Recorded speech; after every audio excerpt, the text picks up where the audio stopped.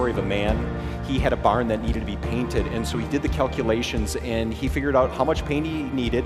He went to town, he brought the paint back, and he just started rolling. And as he was rolling, he realized somehow he had made a huge mistake. He didn't have enough paint for the job at hand.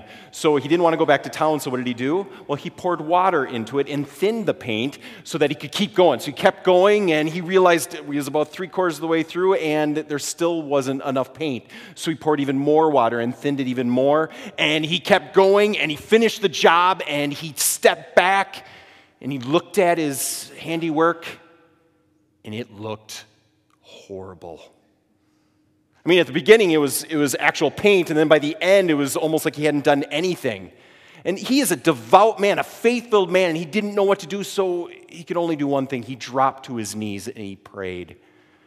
He said, God, what should I do? And then all at once, clouds came, a light pours just all around him, and he hears a voice breaking through it. Repaint and thin no more. So bad. I know. My apologies. Let me paint you a different picture. One that I think is much more profound and one that's needed today, I think, for a lot of us. Peter, this is the one who Jesus said is his best friend. 50 days before, he had said he would never, ever, ever do what he was about to do. He denied even knowing Jesus.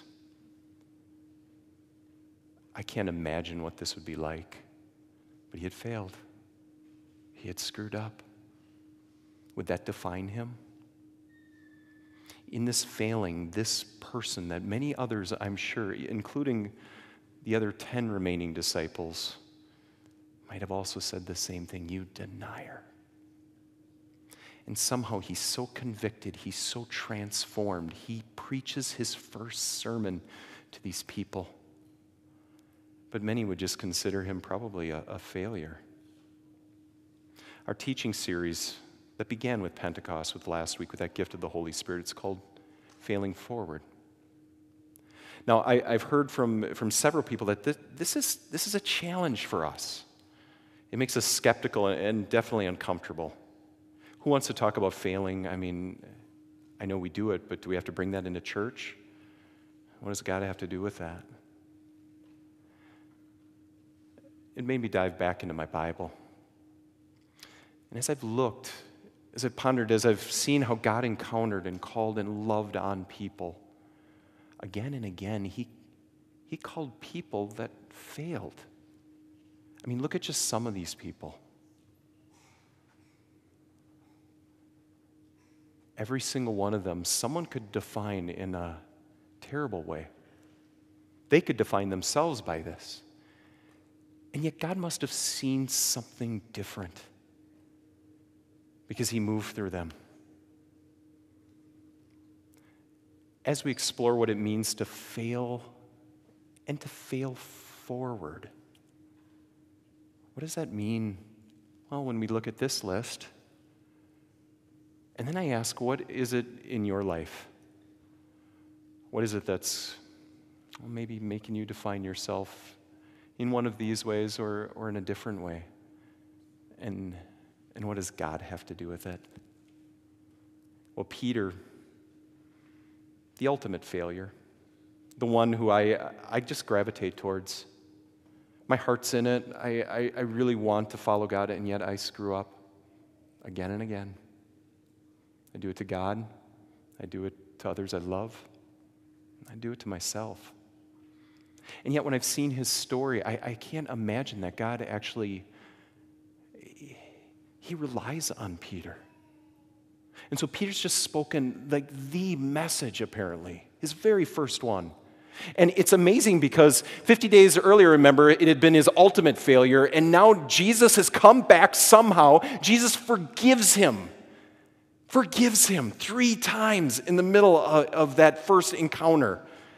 And now when Jesus ascended, remember, he goes back to heaven, and as he does it, Peter and the other 11, they are hanging there on that mountainside, and Jesus says this. He says, go make disciples of all nations. of all nations, baptizing them in the name of the Father and of the Son and of the Holy Spirit. And remember, he promises this, I am with you forever. Now, Peter and the disciples, when the Holy Spirit comes, all at once, not only do those tongues come, but they start to speak in these different languages. Now, Pastor Mary last week, she actually did that whole piece of scripture like she always does from memory. That's amazing. Stop showing us up, by the way, Mary. But she named all of these places. I think she made them up. No, you didn't make them up, did you? The author Luke told us all these places that these people come from, the languages that these people are speaking. And it's almost like when Jesus said, go to all nations, it's almost like in Jerusalem, all the nations are there. And so when Peter's speaking his nation, it's like, go. Well, you don't have to go right now. Stay right here, Peter, and give that message to the nations. They're listening. And so these are the people that hear this. And his message is so convicting. It cuts them to the heart, is what we're told. He tells them, you crucified Jesus. He was the Messiah. He has come back. And now here is the response. Look at that. Now when they heard this, what was that? They were cut to the heart, it says. It's like their heart was ripped in two.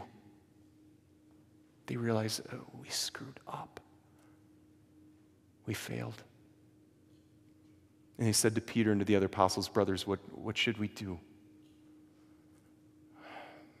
What's breaking your heart tonight? I have some. And I don't know if my heart will be put back together. What are those for you? Peter's answer to these people, these broken people who need grace desperately like you and I do in the middle of the things that break our hearts, I think is the first ingredient. It's an essential one to actually failing forward. Peter says to them, repent and be baptized, every one of you, in the name of Jesus, so that your sins may be forgiven and you will receive that gift of the Holy Spirit. What's that first thing he says? Repent. Now, repent's a fancy church word. In Greek, it literally means you're going in a direction. And to repent means to turn around in the opposite, to return.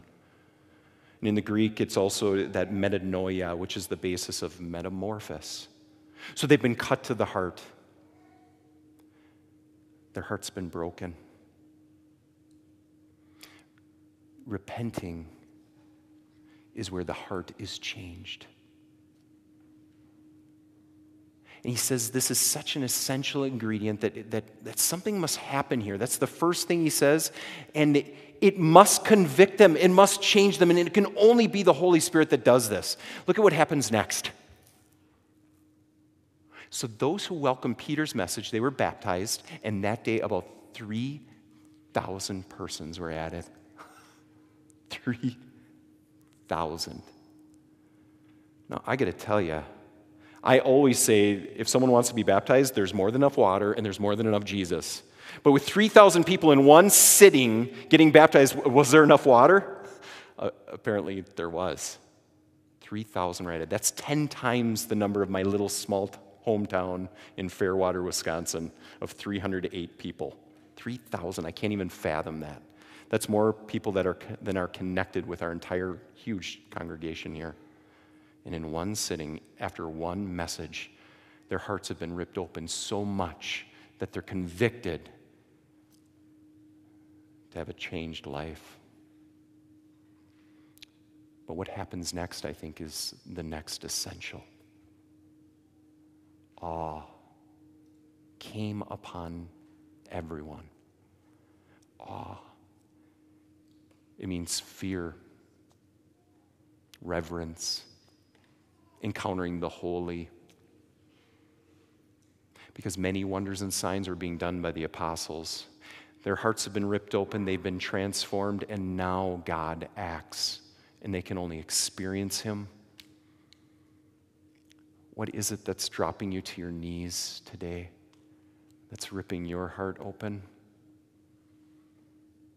When we come to God, when we're called by God God moves and changes, and in our failings, God acts.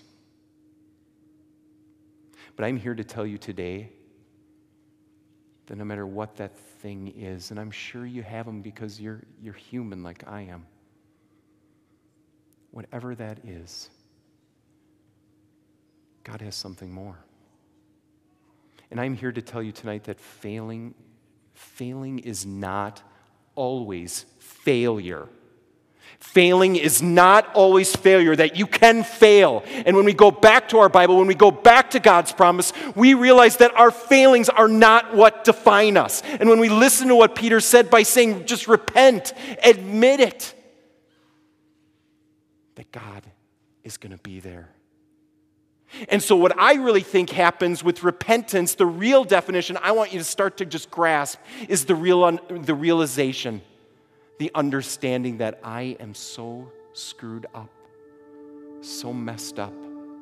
My heart is so broken by the things I've done and continue to do that I need a Savior. That I need Jesus who came down for me, not just for the world, but for me, because I can't do it on my own. And if that is true, that means whatever your failings are tonight, whatever they are, whatever's ripping your heart open, that God doesn't define you by that either. So that means if you've failed, and I know you have, in any way, God has something more. So if you failed in business or in your profession, that doesn't define you. If you failed in finances and you're just struggling to make ends meet, that doesn't define you. If you have failed in a relationship or a marriage, that doesn't define you. If you have failed in faith, feel like I just haven't had enough faith, I just feel separated, I've screwed up too much, or I've messed up with church and I haven't found the place for me, that doesn't define you.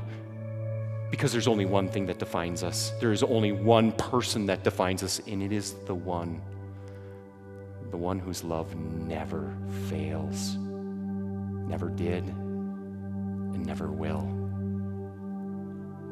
So tonight I would love for you to fail and to fail forward. The whole book of Acts is about how God grew his church through that Holy Spirit. But you can't grow anything without risking something. You can't grow anything without getting outside of your comfort zone. You can't grow anything without failing again and again and again. And in your life today, I'm here to tell you that God is waiting to grow and to move. God is not defining you by your failings. You are not a failure. God thinks so much more of you. So today, risk. Peter says the promise is not just for us, it's for our children. It's for those who are far away from God or feel that way. So that means we have to risk for others, for our children, for our grandchildren, for our neighbors, for others that just feel like they are nothing but a failure. And God's love is for them. So let's fail forward for God and the world.